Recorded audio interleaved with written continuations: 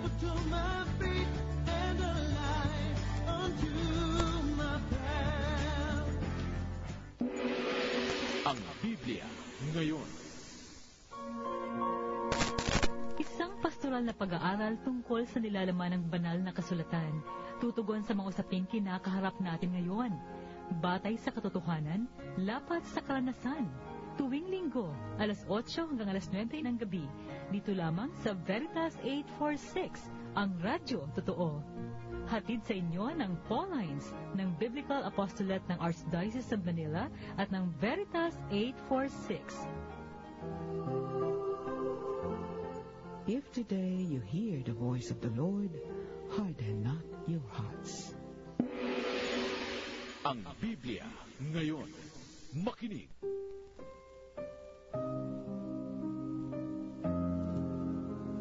Mapagpalang gabi sa inyo mga kapanalig, Luzon, Visayas at Mindanao. At sa lahat po na nakikinig at nanonood sa atin sa programang ito via e-radio portal, Cable TV 313 at sa Facebook Live.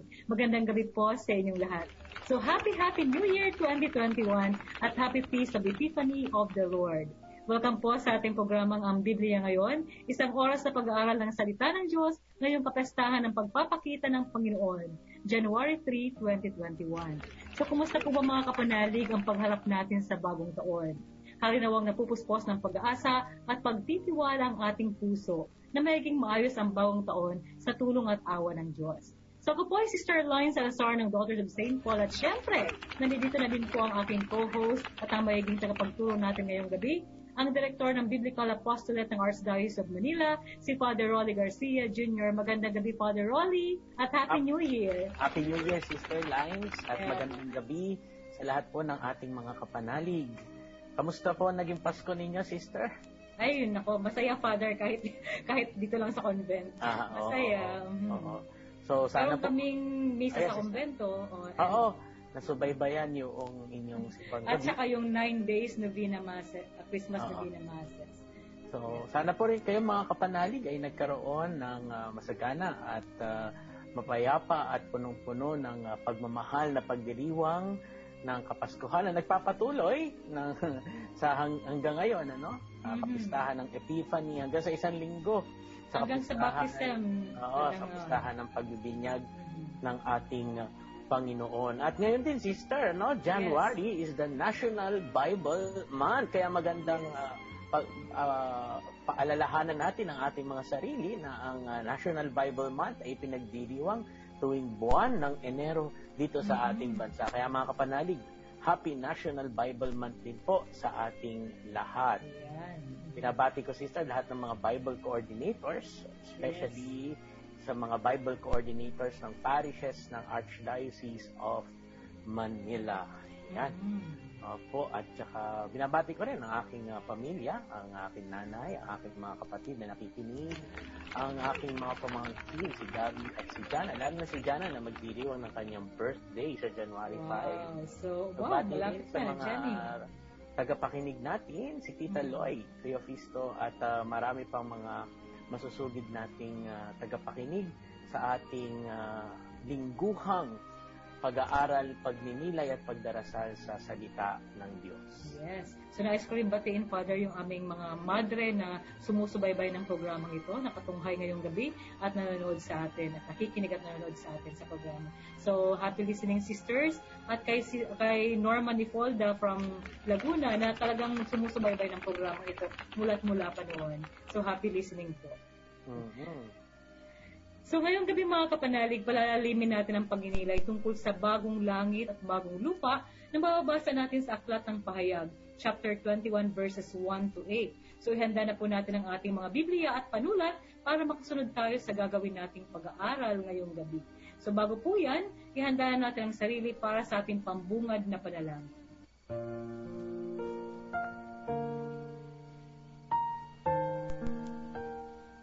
Sa ngalan ng Ama at ng Anak at ng Espiritu Santo. Amen. Diyos samang mapagmahal, salamat po sa bagong taon 2021. Salamat sa biyayang makarating sa bagong taon sa kabila ng pinagdadaanan naming pandemya. Patunay ito na may misyon pa kaming dapat gampanan sa mundo. misyon na maging tanda ng iyong paghahari at buhay na pananatili sa kasalukuyang panahon. Ipinagkakatiwala po namin sa iyong mga kamay ang bagong taon 2021. Itinataas namin sa iyo ang aming mabubuting hangarin, lalo ng biyayang mawakasan na ang pandemyang aming pinagdadaanan. At makabalik na po kami sa aming normal na buhay. Pero habang patuloy po kaming dumaraan sa pagsubok na ito, patatagin mo po ang aming pananampalataya na hindi mo kami pinababayaan. Nakasakasama ka namin araw-araw sa araw-araw naming paglalakbay. Lumago nawa kami sa diwa ng pagtutulungan at pagmamalasakitan upang sama-sama nating malagpasan ang hirap at pasakit na dulot ng pandemya. Sa pagsisimula po ng aming pag-aaral ngayong gabi, hinihiling po namin ang gabay at patnubay ng iyong banal na spirito upang maunawaan namin ang mensahe na nais mong ipabatid sa amin. Basbasan mo po ang aming tagapagturo na si Father Rolly Garcia Jr. Basbasan mo rin po ang Social Communication Apostolate ng Radio Veritas, ng Archdiocese ng Manila at ng Daughters of St. Paul. Nang patuloy kaming maging instrumento sa pagpapalaganap ng iyong mabuting balita sa sangkatauhan. Ganon din po, basbasan mo ang lahat ng mga kapanalig na nakikinig at nanonood sa programang ito upang dumaloy sa aming buhay pananampalataya at pakikipagkapwa-tao ang lahat ng aming matututunan sa programang ito. Ito ang aming samot dalangin sa mahal na pangalan ng iyong anak na si Jesus. Amen. O Maria, Birhen ng Katotohanan, Ipanalangin mo kami. O Jesus, ikaw ang daan, ang katotohanan at ang buhay. Iligtas mo kami. Sa ngalan ng Ama at ng Anak at ng Espiritu Santo. Amen.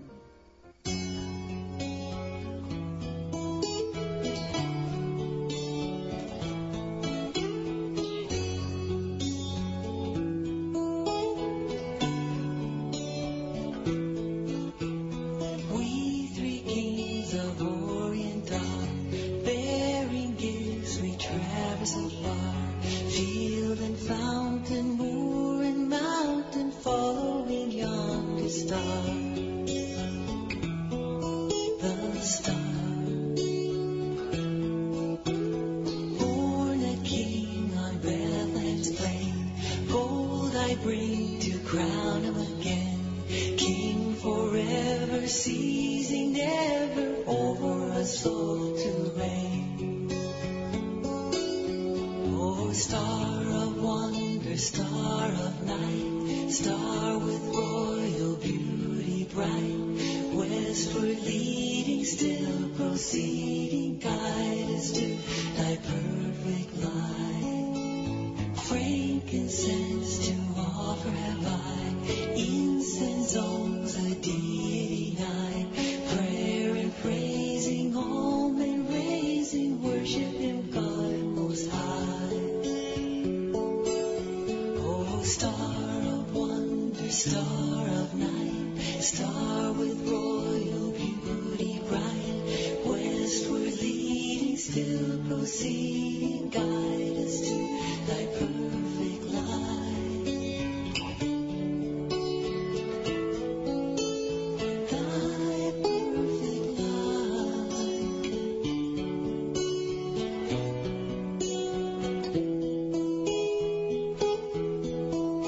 Myrrh is mine, its bitter perfume breathes the life of gathering gloom. Sorrowing, sighing, bleeding, dying, still in the storm cold tomb.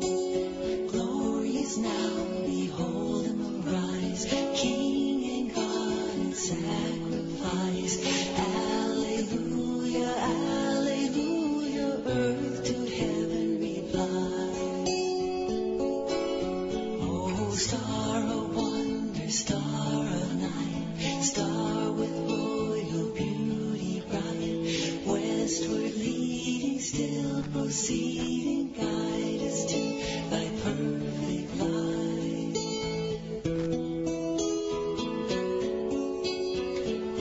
Thy perfect light.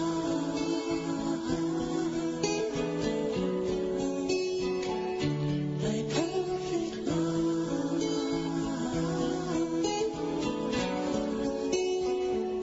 Thy perfect light.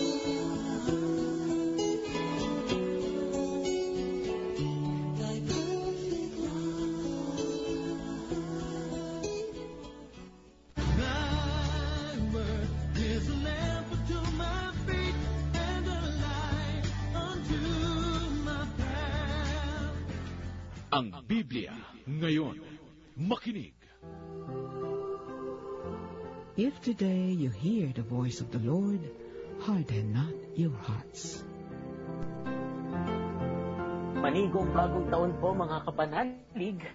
At sana nga po ay sinalubong po ninyo ang bagong taon, ang taong 2021 na punong-puno ng pag-asa at may matibay na pananampalataya sa Diyos na ang pag-ibig sa atin ay tunay namang hindi magmamaliw. Kaya nga po ngayong gabi sa ating programa mga kapanalig ay ating pagninilayan ang isang text mula po sa Book of Revelation, chapter 21, verses 1 to 8. Ito po ay nasa bandang huli ng ating mga Biblia, no?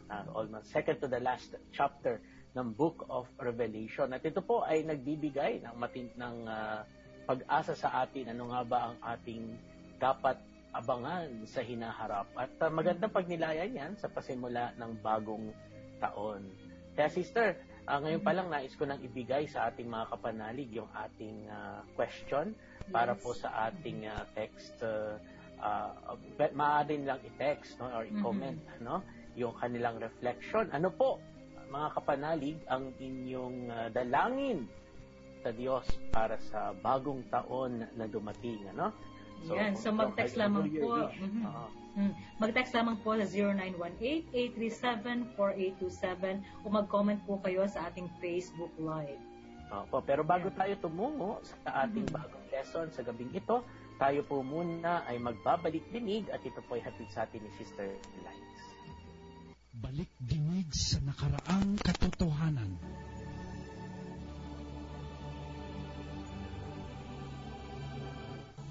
Okay, so noong December 20, 2020, sa huling pagsasahing papawid po ng ating programang Ang Biblia Ngayon, si Father Hill Alinsangan ng Society of St. Paul ang ating naging tagapagturo. Ito ang launching ng participation ng members of the Pauline family sa ating programa dahil simula 3rd Sunday of December 2020 at sa mga susunod na 3rd Sunday of the month, ang magiging tagapagturo natin sa Biblia Ngayon ay biblical teacher o scholar mula sa Pauline family bilang pakikisa natin sa pagdiriwang ng Pauline Family Biblical Year. Tinalakay ni Father Hill ang temang si Pablo at siyang darating, waiting for the Lord. Ang biblical text na pinagbasihan ng kanyang pagtuturo ay mula sa letter of St. Paul to the Galatians, chapter 4, verse 4. Ngunit ang sumapit ang tamang panahon, isinugo ng Diyos ang kanyang anak na isinilang ng isang babae at namuhay sa ilalim ng kautusan. Sa unang bahagi, ipinakilala ni Father Hill si San Pablo Apostol. Siya ay tubong Tarsus sa probinsya ng Cilicia na bahagi ng Roman Empire at Saul ang tawag sa kanya noon. Kagaya ng kanyang mga magulang, naging kasapi siya ng mga Pariseo sa kanyang paglaki. Ipinakilala ni San Pablo ang kanyang sarili na galing sa Israel, sa lipi ni Benjamin, at isa siyang Pariseo kung pag-uusapan ang batas. Sa panahong iyon, naniniwala sila na nahahati sa dalawang bahagi ang panahon. Una, ang Old Age o lumang panahon, na masasabing panahon ng kasamaan, kapighatian at kamatayan. Pinaghaharian ito ng Imperyo Romano, kung saan talamak ang korupsyon sa politika at relihiyon. Nilalabag ang Torah o batas ni Moises, sumasamba sa mga Diyos-Diyosan ng mga pagano at namumuhay sa bisyo at kasalanan ang mga tao. At ang ikalawa, ang New Age o ang panahong darating. Ang Diyos mismo ang maghahatid nito sa panahon natin ngayon, kung saan maghahari ang katarungan at mapapawi ang kapighatian. Marami sa panahon ni Pablo ang naniniwala na ang panahong ito ay darating kapag dumating na ang pinakahihintay, ang Mesiyas ng Israel. Kaya lahat sila ay naghihintay at umaasa sa pagdating ng Mesiyas. Kaya nang mabalitaan ni Pablo na dumating na ang Mesiyas sa katauhan ni Jesus, itinurang niya itong blasphemy o isang kasinungalingan. Paano magiging Mesiyas si Jesus na ipinako sa krus? At kung dumating na nga ang Mesiyas, nasaan ang tanda ng kanyang pagdating? Dahil wala namang nabago sa lumang panahong nararanasan nila. Naghahari pa rin ang kasamaan, kapighatian at kamatayan. Pero sa paglalakbay ni Pablo patungong Damasco, dito niya nasumpungan si Kristo in His glorified body or the glorious Christ. Dito niya napatunayan na si Jesus nga ang Mesiyas. Ayon sa mga biblical scholars, there is an overlapping of the old age and new age with the coming of Christ. Nakikita pa rin ni Pablo ang tanda ng lumang panahon. Pero nakilala niya rin si Jesus Christ who conquered death. At ito ang tanda ng panahong darating na lulupigin ng Panginoon ang kamatayan. Kaya masasabing salvation is already but not yet. Because the world is still suffering the birth pangs, Christians still look forward to the second coming of Christ. At ito ang ideya ng another Advent. Noong una, nung isinilang ang Mesiyas sa Bethlehem, at nung siya'y bumalik sa langit, sinabi niya na He will come again to judge the living and the dead. And this will be the final transformation of the world. Tunay na darating ang Panginoon, pero walang nakatitiyak kung kailan. At ang kanyang third coming ay ang pagdating ng Panginoon sa araw-araw nating pamumuhay. He is Emmanuel, God with us. At inassure niya tayo that He will be with us until the end of time. Kaya ang challenge ni St. Paul sa atin, we should welcome the Lord in His everyday coming into our lives. We should live as if we are waiting for God's coming and be responsible with things that were entrusted to us. In summary, St. Paul, when speaking about Advent, was also speaking of the first coming. Kahit wala siya masyadong kwento, gaya ni St. Matthew o ni St. Luke, masasabing si San Pablo ang unang nagbalita tungkol sa pagkakatawang tao ng Diyos more than the evangelist. Nang kanyang sinulat sa Galatians chapter 4 verse 4, when the fullness of time came, God sent His Son, born of a woman, born under the law. Ayon pa kay Father Hill, mataas ang theology ni St. Paul, parang theology ni St. John. Sa kanyang kinosi sa letter to the Philippians, sinabi niya na though He was in the form of God, Jesus did not deem equality with God something to be grasped at. Parang ganito rin ang sinulat ni St. John. He was the Word before He was known to be a man, and the Word became flesh and made His dwelling among us. Bilang pangwakas, sinabi ni Father Hill na sa pinagdadaanan nating pagsubok sa ngayon, panghawakan natin na hindi kamatayan ang huling salita. Ang huling salita ay iniibig tayo ng Diyos at iniligtas na tayo ng Panginoong Hesukristo. So yan po ang naging pag-aaral natin with Father Hill last December 20, 2020. Okay, salamat po Sister Lines. At again, salamat kay Father Hill. At abangan niyo po mga kapanalig tulad ng nabanggit ni Sister Lines, every third Sunday of the month, ang makakasama natin ay isang Pauline Bible Scholar dahil nga po ipinagdiriwang din ngayong taon ang Pauline Year of the Word of God. So, ngayon naman po ay tutungo tayo sa ating lesson para sa gabing ito. Kaya po mga kapanalig, inaanyayahan ko kayong buksan na ang inyong mga Bibles sa Pahayag chapter 21 verses 1 to 8. So Book of Revelations po 'yan, hindi mahirap hanapin. Nasa bandang huli po 'yan ng ating mga Bibles, second to the last chapter. Again, Revelations chapter 21 verses 1 to 8. At pakinggan po natin ang salita ng Diyos. Muli mula sa aklat ng Pahayag. Pagkatapos nito, nakita ko ang isang bagong langit at isang bagong lupa. Wala na ang dating langit at lupa. Wala na rin ang dagat. At nakita ko ang banal na lungsod, ang bagong Jerusalem na bumababa mula sa langit, buhat sa Diyos, gaya ng isang babaeng ikakasal. Siya'y nakabihis at nakahanda sa pagsalubong sa kanyang mapapangasawa. Narinig ko ang isang malakas na tinig mula sa trono. Tignan ninyo, ang tahanan ng Diyos ay nasa piling na ng mga tao. Maninirahan siyang kasama nila at sila ay magiging bayan niya. Diyos mismo ang makakapiling nila at siya ang magiging Diyos nila. At papahirin niya ang bawat luha sa kanilang mga mata. Wala nang kamatayan, dalamhati, pagtangis at paghihirap sapagkat lumipas na ang dating mga bagay. Pagkatapos ay sinabi ng nakaupo sa trono, pagmasdan ninyo, ginagawa kong bago ang lahat ng bagay. At sinabi niya sa akin, isulat mo sapagkat maaasahan at totoo ang mga salitang ito. Sinabi rin niya sa akin, naganap na. Ako ang Alpha at ang Omega, ang simula at ang wakas. Ang sinumang nauuhaw ay bibigyan ko ng tubig na walang bayad mula sa bukal na nagbibigay buhay. ito ang makakamtan ng magtatagumpay. Ako'y magiging Diyos niya at siya na may magiging anak ko. Subalit para naman sa mga duwag, mga taksil, mga gumagawa ng mga kasuklam na bagay, mga mamamatay tao, mga nakikiapid, mga mangkukulam, mga sumasamba sa Diyosan, at sa lahat ng mga sinungaling, ang magiging bahagi nila ay sa lawa ng nagliliyab na apoy at asupre. Ito ang pangalawang kamatayan. Ang salita ng Diyos. Salamat sa Diyos. So yung po mga kapanalig, ang ating text para po sa gabing ito, Revelations chapter 21 verses 1 to 8. Of course, ang konteksto po nito ay ang pagtatapos ng aklat ng pahayag. At yung preceding chapter nito, Revelations 20, actually 3 chapters, 17 to 20, maliwanag na naihayag ni Juan, ang sumulat ng aklat ng pahayag, na magtatagumpay ang Panginoon sa lahat ng kasamaan. So, yun yung maliwanag na message ng Book of Revelation, especially in chapters 17 to 20, yung preceding chapters po nitong text na ating binasa, magtatagumpay ang Diyos sa lahat ng kasamaan. At ang tanda ng pagtatagumpay na yan ng Diyos ay ang panaog nitong sinasabing bagong langit at bagong lupa, New creation, New creation po.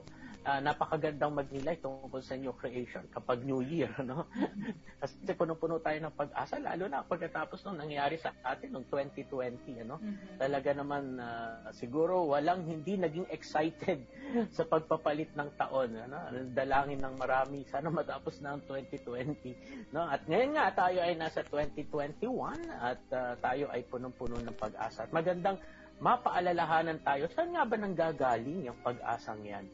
Yung Revelations chapter 21, pinapakita sa atin, dapat ito ang maging batayan ng ating pag-asa. Lahat ng pag-asa natin dito nakasalalay na ang Diyos ay ang Diyos ng pagpapanibago. I will make all things new. Mamaya makikita natin yan sa ating pagninilay. Pero ito nga po, may nabanggit tungkol sa bagong langit at bagong lupa. Tulad ng binabanggit ko kanina pa, ito po ay second to the last chapter ng ating Bibles. At kaya magandang pansinin po yun, mga kapanalig. Ang Bible natin nagsimula sa Genesis chapter 1. At ang kinuwento sa atin ng Genesis chapter 1 ay kung papaanong nilikha ng Diyos ang mundo. Ito po naman ay magtatapos, ang Bible natin ay magtatapos sa Revelations. At sa Book of Revelation, makikita natin kung papaanong pinapangakuan naman tayo ng Diyos ng isang bagong langit at bagong lupa, a new creation. So, yun po, ang ating Bible ay nagsisimula at nagtatapos, nagwawakas sa kwento ng creation. At kakaiba itong bagong nilikha, bagong langit at bagong lupa, sapagkat ito ay bunga ng muling pagkabuhay ng ating Panginoon. Of course, ng kanyang pagkakatawang tao. Dahil si Jesus ay naging tao na ating pinagninilayan hanggang ngayon, sa panahon ng Kapaskuhan, si Jesus ay naging taong katulad natin. At dahil si Jesus ay pumarito, nakipamuhay sa piling natin, ang lumang nilikha o yung former heavens and former earth, na alam naman nating lahat ay nagtatapos at magtatapos, tayo ay binibigyan ng isang bagay o isang dahilan upang mamuhay sa pag-asa at pananampalataya, at ayan ang bagong langit at ang bagong lupa. Itong pangakong ito ng Diyos ay napakinggan natin sa aklat ni Propeta Isaías, sa Isaiah chapter 65 verses 17 to 18. Nangako na ang Diyos sa bayan ng Israel ng new heavens and new earth. Pero yon ay naintindihan ng mga Israelita sa konteksto ng kanilang pagkakatapon. They were in exile. So they were looking forward sa pangakong new heavens and a new earth, New Jerusalem ay yung kanilang pagbabalik sa kanilang bayan, after the exile. Pero nung dumating si Jesus, sa ating mga Kristiyano naging maliwanag, higit pa roon ang ipinapangako ng Diyos. Higit pa sa pagbabalik sa bayan ng Israel o ang pagbabalik bayan ng mga Israelita. Ang pangako niya ng bagong langit at bagong lupa ay ang kalwalhatian ng langit kung saan tayo ay mapapasapiling niya magpakailanman. So this is where our hope lies. So mga kapanalig, magandang tandaan yan. Kasi nagpalit ang taon, 2020, ngayon ay 2021 na. Pero alam naman natin, hinaharap pa rin natin the same problems, the same challenges. Andyan pa ang COVID, andyan pa rin yung mga walang trabaho, wala pa rin trabaho, may mga relasyon na nasira, nananatiling ganun pa rin, pilit pa rin binubuo. So the reality is, sa pagpapalit ng taon, ang mga circumstances around us, very few has changed, konti rin nagbago. Pero alam niyo po anong pinakamahalaga? Yung ating pananaw ang dapat magbago, At bilang mga Kristiyano, ano ang dapat nating maging pananaw? Yung we look forward to something more. There's something more. There's something greater. And that spurs us on, para po mamuhay ng maayos sa taong 2021. So pagpapatuloy po natin yung ating pagninilay pa sa text na ito. Ulitin ko lang, sister, yung paanyaya natin sa ating mga kapanalig. Kung meron po kayo nais i-share, ang tanong po natin, ano yung dalangin ninyo? O sabihin na natin, ano yung wish ninyo? Panahong sa bagong taong ito na 2021, Yan, okay. Share niyo po sa amin. Mga kapanalig, mag-text lang mga 0918-837-4827. Mag-message po tayo sa Facebook Live comment section. Okay.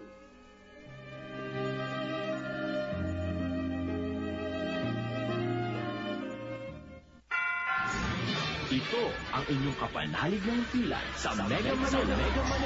Maligayang Pasko, kapanalig.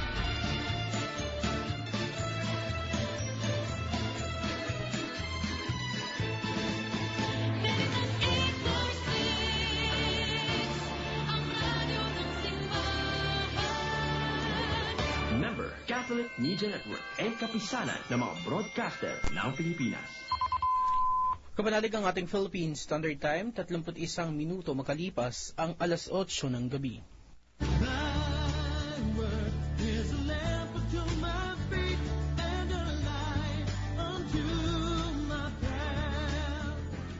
Ang Biblia ngayon.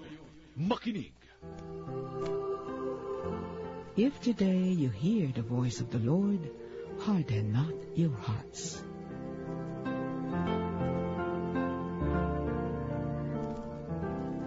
Okay, mga kapanalig, tuloy-tuloy pa rin pa tayo sa ating programang Ang Biblia Ngayon. At kami pa rin po ang iyong kasama dito. Ako po si Sister Line Salazar ng Daughters of the Saint Boy. Ako po naman si Father Rolly Garcia ng Archdiocese of Manila. Oo, at kanina po, napasimula na ni Father Rolly ang kanyang pagtuturo at napakaganda nung kanyang pinaliwanag, na kanina, Father, nabanggit mo nga na nagsimula ang Biblia sa Genesis, story of creation, at nagtatapos din tungkol sa creation ng bagong langit at bagong lupa na punong-puno ng pangako sa atin, punong-puno ng pag-asa, at very fitting sa pagsisimula ng bagong taon. So, Father Rolly, pagpatuloy niyo po ang pagtuturo. Oh yes, opo. So yun yung beginning at saka yung end, parehong creation. Pero napakahalaga kung ano yung nasa gitna. Ang nasa gitna ay yung pagkakatawang tao ng ating Panginoong Jesus, yung tinatawag nating first coming, na siyang nagbibigay sa atin ng pag-asa na sa gitna ng maraming mga pagsubok na ating inaharap sa buhay, we are looking forward to something more. Sa verse 3 po, napakaganda ng paalala sa atin. Ang sabi doon, narinig ko ang isang malakas na tinig mula sa trono. Tignan ninyo, ang tahanan ng Diyos ay nasa piling na ng mga tao. Maninirahan siyang kasama nila at sila'y magiging bayan niya. So, of course, no, noong nagkatawang tao ang ating Panginoong Jesus, sabi sa prologue ni St. John, the Word became flesh and He dwelt among us. Nakipamuhay siya, no, sa piling natin. Muling inuulit to ni San Juan, ano, sa Book of Revelations, chapter 21, verse 3, yung God's dwelling, yung kanyang tahanan na nasa piling na ng mga tao, no? Yung God's dwelling, sa Greek ay skene.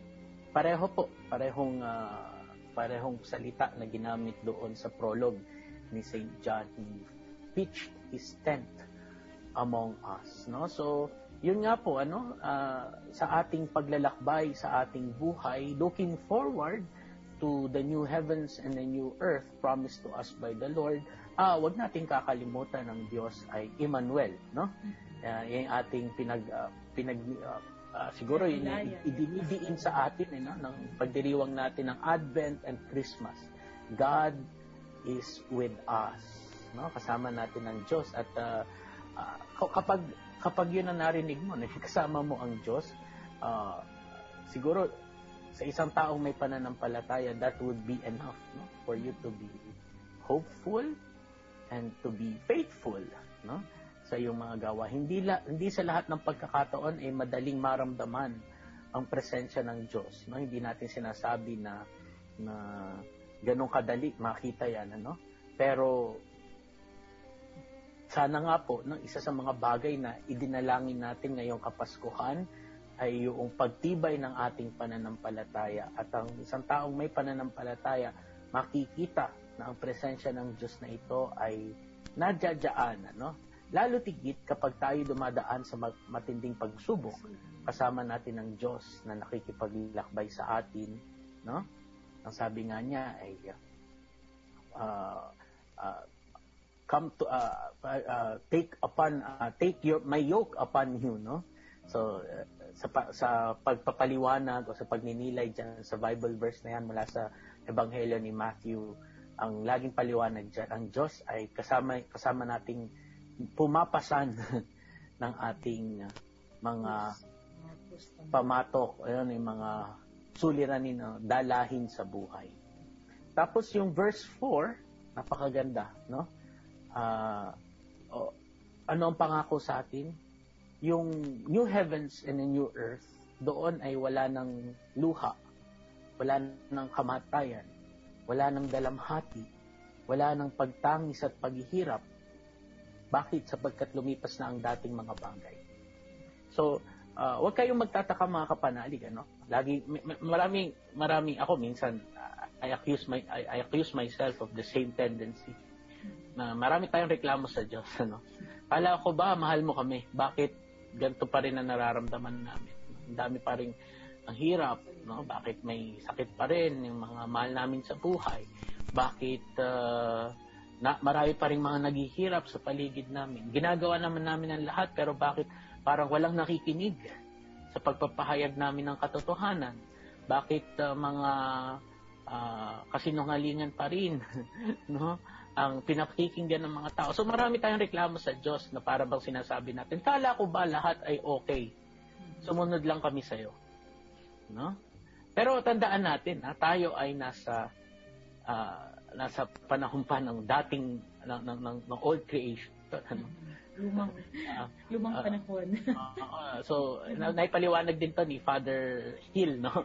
Sa last kasi ito rin ang sinasabi ni Pablo, no? Ni San Pablo sa kanyang mga kanyang mga sulat, no, na we have to remember, no, habang tayo ay nasa mundong ibabaw, talagang haharap tayo sa mga problema. Pero darating yung panahon sa kanyang second coming, yan makikita natin kung saan ang lahat ng mga luha ay papahiran, no? Papawiin ng Diyos. Lahat ng ang kamatayan mawawala na, wala nang dalamhati, wala nang pagtangis, wala nang paghihirap. No, kapag lumipas na yung mga dating mga bagay. At yan po ay kailan mangyayari? Sa bagong langit at sa bagong lupa. Pero tayong habang naglalakbay sa mundong ito, haharapin natin ng matapang yung mga luha, yung dalamhati, yung pagtangis, Dahil alam natin, this is a consequence of sin at ito yung kalagayan natin habang tayo ay nasa mundong ibabaw. At hindi naman tayo nag-iisa, kasama natin ng Diyos. But then again, we look forward to something greater. No? Yung talagang, para bang, oo, hindi masamang maghangad ng kabutihan o ng kaginhawahan o kapayapaan sa mundong ito. Hindi masama yan. And we work for that. No? We work for that. We work for the betterment of our lives here. Pero wag mawawala sa atin that there is something to look forward to. Meron pa rin dapat na inaasam-asam, and we work for that too. I think more importantly, our yung eternal life, yung pangako ng kaginhawahan na magpasawalang hanggan, So yun po, sa verse 4, napakagandang pangako, and hopefully it will sustain all of us as we face all the challenges life brings to us, And then verse 5, I think napakaganda nitong verse 5. Anong sabi ng Panginoon? Pagbasdan ninyo, ginagawa kong bago ang lahat ng bagay. I make all things new. Ang sinabi niya kay Juan, sulat mo sapagkat maaasahan at totoo ang mga salitang ito. So, totoo yung pangakong yun ng Diyos. Totoo yun. Pinasulat niya kay Juan. Sabi niya, Juan, sabihin mo to. Dapat maging maliwanag ito sa lahat ng mga makikinig sa'yo. Pagmasdan ninyo, ginagawa kong bago ang lahat ng bagay. I make all things new. So sa Diyos, at sino mang nananalig sa Diyos, ang ating pananaw sa ating buhay ay laging fresh, laging fresh. So I think for people of faith, men and women of faith, nakikita sa kabila ng maraming mga hindi magandang bagay na nangyayari, nakikita pa rin kung ano ang mabuti. Sapagkat sa Diyos, kahit ang masama na pangyayari ay magagawan pa rin maaari pa rin gawing pagkakataon para mamunga ng kabutihan. At nakita, I think, sister, you will believe, you will agree with me, na nakita natin yan sa lahat ng mga pinagdaanan natin sa taong 2020. Dumaan tayo sa pandemya, may mga calamities, Pero kahit na alam naman natin na hindi natin minamaliit yung mga paghihirap na dinaanan ng marami nating mga kababayan, marami sa ating mga kapwa, talagang hanggang ngayon nagdadalamhati. Pero nakita rin din naman natin kung ano yung mga mabubuting na idulot. Noong karanasan natin ito. Hindi nung masamang nangyari, pero yung karanasan natin, yung collective experience natin ng this pandemic, it brought out also the best in us. Yes. Lumabas din yung mga heroic acts. Yes. Marami tayong nakitang mga bayani sa ating paligid at marami tayong nakitang mga banal sa ating paligid. So, of course, malakas yung bayanihan, Father, nung nagdaanan. Nakita mo talaga na kahit na naghihirap din, nagagawa pa rin tumulong. Kahit may pinagdadaanan, nakaka-touch talaga yung Father, yung mga gano'n na. At saka, hindi lang sarilang iniisip, nagagawa pa rin tumulong. At una na dyan, yung mga frontliners natin. Yes. Binabanggit yan lagi ni Pope Francis. Na mga modern day heroes. Unsung heroes at saka mga less known saints in our midst, brought about by this pandemic. Marami talagang nagpakita ng kanilang kabayanihan at lalo higit ng kanilang kabaitan. Yung capacity nila to love, nakita natin. So, really, makikita natin, kapag meron kang pananampalataya and you know that God make all things new, kahit na ang isang bagay na pangit, makikitaan mo pa rin ang kagandahan. Because everything is fresh sa iyo. At yan, nabanggit ni Sister, silver lining. You always see the silver lining. Okay? And then, siguro, sa verse 5, verse 6, no? Sabi ng Panginoon, He is the one in charge of time.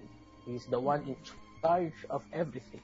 Ako ang Alpha at ang Omega. Ang Alpha po ang unang letter sa Greek alphabet. Ang Omega naman ay ang last letter sa Greek alphabet, no? Alpha at Omega. So siya ang simula at ang wakas. Ibig sabihin, He's the one in charge of everything. He's the one in charge of time. And yes, no? Kaya niyang pagpanibaguhin ang lahat at anumang masama, no? Ay kaya niyang gapiin, no? O talunin. Pero merong magandang hamon, ano? Natapos itong text natin sa hamon. No? Ang lahat ng ito, lahat ng pangakong ito ay magiging totoo sa lahat ng mananampalataya. So, ito ay makakamtan ng magtatagumpay. Ako'y magiging Diyos niya at siya nang magiging anak ko. So, verse 7. Pero, babala rin, ano? Hindi rin ito makakamit kung ang mga tao ay hindi mananampalataya sa Kanya. Sino mang hindi manampalataya sa Kanya ay hindi makakamit, no, ang pangakong ito. At ano ang tanda ng mga taong hindi nananampalataya sa Kanya? Gumagawa ng kasuklam-suklam. Sila ay mga mamamatay tao, mga nakikiapid, mga mangkukulam. Sumasamba sa Diyos-Diyosan. Sumasamba sa Diyos-Diyosan. Ito, mahalaga, lahat ng mga sinungaling. Mga taksil, nagpapasasa sa... yung mga sinungaling, ano? Ingat kayo. kapag yung mga gumagawa ng fake news, Father. Yan, no? So, yun po, no? But I think it's clear, no? Sino ang tunay na magtatamasa ng pangakong ito, napakagandang pangako ng new heavens and a new earth, yung mga mananampalataya at susunod sa mga kautusan ng Diyos. Pero babala doon sa mga hindi mananampalataya at hindi tutupad sa mga atas ng Diyos, no, hindi nila makakamit itong napakagandang pangakong ito ng Diyos, no? So yun po mga kapanalig, sana po ay magbahagi kayo ng inyo pong mga Sa mga kapanalig, no, yung tanong ni Father Rolly kanina, ano ba ang iyong wish o dalangin sa pagpasok ng bagong taon 2021? So i-text nyo lamang po sa 0918-837-4827 o mag-message po kayo sa comment section ng ating Facebook Live.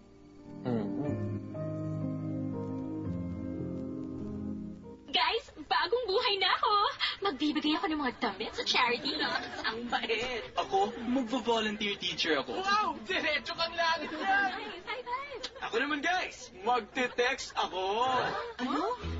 Now, helping others is as easy as texting. Donate your Smart Rewards points to Caritas Manila just by texting REDEEM space Caritas 10 to 9800. Your 10 pesos is equal to 1,000 points. Make giving your greatest reward. To register to Smart Rewards, send rewards to 9800. Also available for Smart Infinity, Sun, and Talk and Text. Please visit rewards.smart.com.ph/Caritas for more details.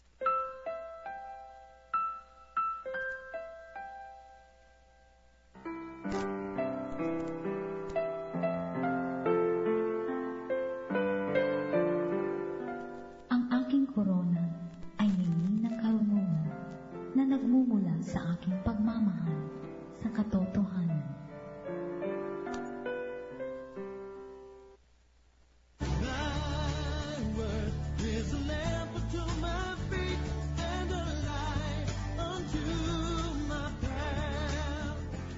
Ang Biblia ngayon. Makinig. If today you hear the voice of the Lord, harden not your hearts. Sa bagong taong ito ng 2021, sa unang episode natin, ano, sa taong 2021, ang ating pong pinagnilayan, mga kapanalig, ay ang Revelations, chapter 21, verses 1 to 8. Sana po ito ay makatulong upang maharap natin ang bagong taong ito na punong-puno ng pag-asa at kumakapit sa napakagandang pangako ng Diyos sa ating lahat. Na sa kanyang mga kamay, everything will be fine, no? Yes. No? Magiging mabuti ang lahat. No? Father Rolly, kailangan natin itong katiyakan na ito ngayon, no? Yung na may ginagawa ang Panginoon, may pinapanibago niya. Yung mahirap man ang pinagdadaanan natin, pero may ginagawa siya na in his perfect time, no? Ano man ang plano ng Diyos, may ginagawa siyang pagbabago. Opo. Yan, making all things new. At yan nga po, no? And He's the one in charge of time, the Alpha and the Omega. No? Sa Hebrews... Father Rolly, napakagandang pagninilay sa pagsisimula ng bagong taon. Itong binigay mo sa amin ngayon. Talagang... Marami tayong mga messages na natanggap sa ating mga kapanalig, Father. Ganon din po sa ating text line. Simulan ko na pong basahin. Sister, mula po ito sa ating mga mga kapanalig na nag-share through text sa 0918-837-4827. Una na po si kapanalig 0344. Magandang gabi po, Father Rolly, Sister Lines. Ang wish ko po, ang dalangin ko po, liwanag ni Kristo ang sundan ng mga tao. Katulad ng 3 pantas. Yes, totoo po yun, ano? At maraming salamat sa inyong sharing. Sana nga po, no, yung liwanag na ating nakita ngayong Christmas season ay maging gabay natin the whole year through. Okay? Ito naman, Father, ay mula kay Cory Amago Cordova. Ang wish niya, Jesus have mercy on us and protect us all from this pandemic. Yan ang kanyang marami talaga, yan pa rin ang panalangin. Ako rin mismo, no? Yan pa rin ang panalangin natin. Yes, no? Hopefully, dumating yung panahon na maibsan lahat ng takot natin dito sa sakit na ito na patuloy na nagbabanta, no, sa ating lahat. Pero there are signs of hope, ano? Yes, meron ng vaccine. Meron ng vaccine. At saka syempre, napakahalaga pa rin yung ating pagmamalasakit sa isa't isa. So very very simple yung hinihiling sa atin, minimum health requirements, no? No, laging mag-mask, mag-face shield, maghugas ng kamay, para wag tayo magkahawakan. No? Observe social distancing. Social distancing. Physical distancing. So, lahat po yun, through our cooperation. Alam natin, nakakapagod, no? Nakakapagod. Pero, we will get through this together, dapat, yes. No? Si Kapanalig Glenda Laranang ng Concepcion, Baliwag, Bulacan. Ang text po niya sa atin, Sister, good evening po. Ang wish ko po, kapayapaan at pagkakaisa sa buong mundo. Maraming salamat, Kapanalig Glenda. No, kapayapaan at pagkakaisa sa buong mundo. Tulad nga ng nabanggit ko, no, yung pagharap natin sa pandemyang ito, napakahalaga ng pagkakaisa. Yes. Pagkakaisa. Ito naman, yes, Sister. Ito naman mula sa ating Facebook live comment, mula kay Nilda. Dalayan ko din po na maging makabuluhan ang pagdiriwang ng 500 years ng Kristyanismo sa Pilipinas. Yan, alam niyo po, yung 500 years na yan ay paggunita natin ng pagdating ng pananampalataya ang Kristiyano. No? So, what we are celebrating sa 500 years na ito is the gift of faith. Yes. Faith. Alam niyo po, mga kapanalig, sana po, iyan isa sa mga bagay na talagang hiniling natin ngayong Christmas season sa Diyos. No? Kung meron tayong hiniling sa Diyos na regalo, sana po yun yung, Lord, patatagin niyo po yung aking pananampalataya. No? Kasi that is very crucial, no? Na sa ating buhay bilang mga Kristiyano, at bilang mamamayan ng mundo, yung mamuhay tayo na nagtitiwala lagi sa Diyos. And things will make sense, no? Mga bagay magkakaroon ng kabuluhan kung may pananampalataya. At kung wala namang pananampalataya o mahina ang pananampalataya, mahirap makita ang kabuluhan sa mga nangyayari sa ating paligid. So sana po, no? Isa sa mga graces na ipinanalangin natin sa Diyos ay yung faith. Ito po, galing naman kay Kapanalig 9022. Mapagpalang gabi po sa lahat. Ang panalangin ko po ay matapos na ang pandemic, magkaroon po ng kagalingan lahat ng may karamdaman at wala na pong virus na lumaganap. Samong at dalangin sa ating Panginoong Jesus. Yan, kaisa mo kami, kapanalig sa dalangin. Yan. Ayan. Actually, Father, dito marami dito mga nag-message, pero karamihan dito ang kanilang panalangin talaga ay matapos na ang pandemic. Yan, COVID-19. Nagkakaisa po tayo sa panalangin yan, na sana matapos na po ang pandemic ang ating pinagdadaanan. Si Kapanalig Patty Mendoza, ang kanya pong pagbati at sharing na rin. Good evening po, Merry Christmas and a Happy New Year. Kamusta na po kayong lahat dyan sa Radio Veritas? Sana po ay maayos ang lahat, ang inyong mga kalusugan, and God bless po sa ating lahat. At yun nga rin po, sana nga ay matapos na ang pandemyang ito. Alam niyo, sister, sa totoo lang, yung sakit na yan, mananatili naman yan. Parang common flu. Yes. Hindi naman talaga nawawala yung common flu. Pero meron tayong vaccine. Kaya na hindi tayo tatakot. So, I think, isa sa mga bagay na dapat nating siguro paghandaan. The virus will stay, but we should learn how to live with the virus. And it takes a lot of discipline, para po matlagpasan natin ng sama-sama itong mga hamong dala nitong karanasang ito sa atin. Sister? Ito naman, Father, ay mula kay Mirna Perez. Dalangin ko po ay magbalik loob sa Diyos. Una higit sa lahat si President at mga kasamahan niyang politiko, makinig sana sila sa Diyos. Listening from Santa Maria, Bulacan with Nanay Carmen Perez, age 95. Wow, Father. Nakikinig sila. Sana po, ito naman ay para din sa ating lahat. Yung conversion is, we should all pray for our own conversion. Yes. Ako lagi ko yung dasal. Lahat po tayo may kailangan baguhin sa ating sarili. Sa aking daily prayer, I always pray, and whenever people ask, Father, I'll pray for you. I always remind them, please pray for my conversion. Kasi I know my weaknesses, alam ko yung mga kahinaan ko, at lahat tayo meron, But that is true also, yung conversion of heart. And it can only happen kapag po tayong lahat ay magpapasakop kay Jesus, sa ating Panginoong Jesus, that make all things new, that makes all things new. Siya ang nagpapanibago ng lahat. So our true conversion can only happen if we surrender ourselves fully to the Lord who make all things new. So tandaan po natin yan. Ito naman po ay mula kay Ria Biala. Panginoong Jesucristo, kayo na po ang bahala sa aming buhay this New Year 2021, full of positive hopes and pananalig sa iyo always. Amen. Yan ang kanyang wish.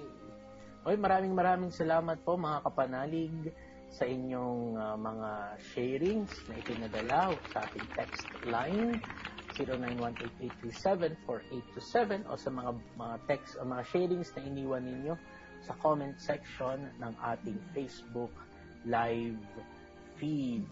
At again, bago po tayo magtapos, pinapaalala ko po, ang buwan ng Enero ay National Bible Month. So sana nga po, ang isang bagay na maaari niyo pong gawin sa simula ng taon ay yung buksan niyo pong ulit ang inyong mga Biblia and let the Word of God strengthen you. Yung tema ng National Bible Month is God's Word restores. Ayan, Nagpapanibago. Maraming nasira sa atin sa 2020. Gusto niyo pong buuin? Let God's Word help you restore. Everything. Kung ano man po yung nawala, kung ano man po yung nasira, kung ano man po yung namatay sa ating mga puso. Let God's Word help you restore everything. Because God's Word, salita ng Diyos, ang Diyos na nagpapanibago ng lahat. Okay? Ayan. Dito, Father, napakarami kung i-greet natin to, no? Meron sa atin nanonood sa Japan. Ayan, watching from Japan. So, napakarami nag-message dito sa ating Facebook Live. At hindi natin mababasa lahat, Father.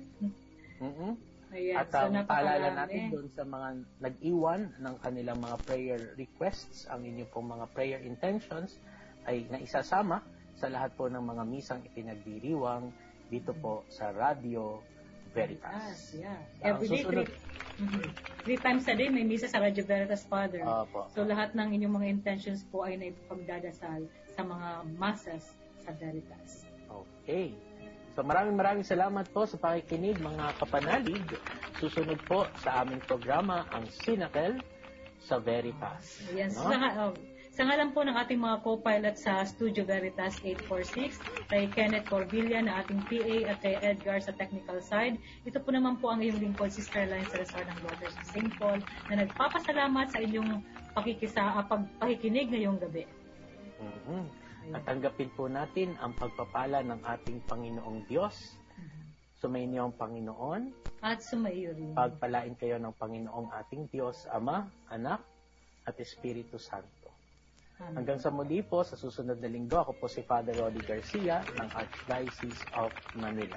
Ako na naman po si Sister Line Salazar ng Daughters of St. Paul. Sumainyo ang katotohanan.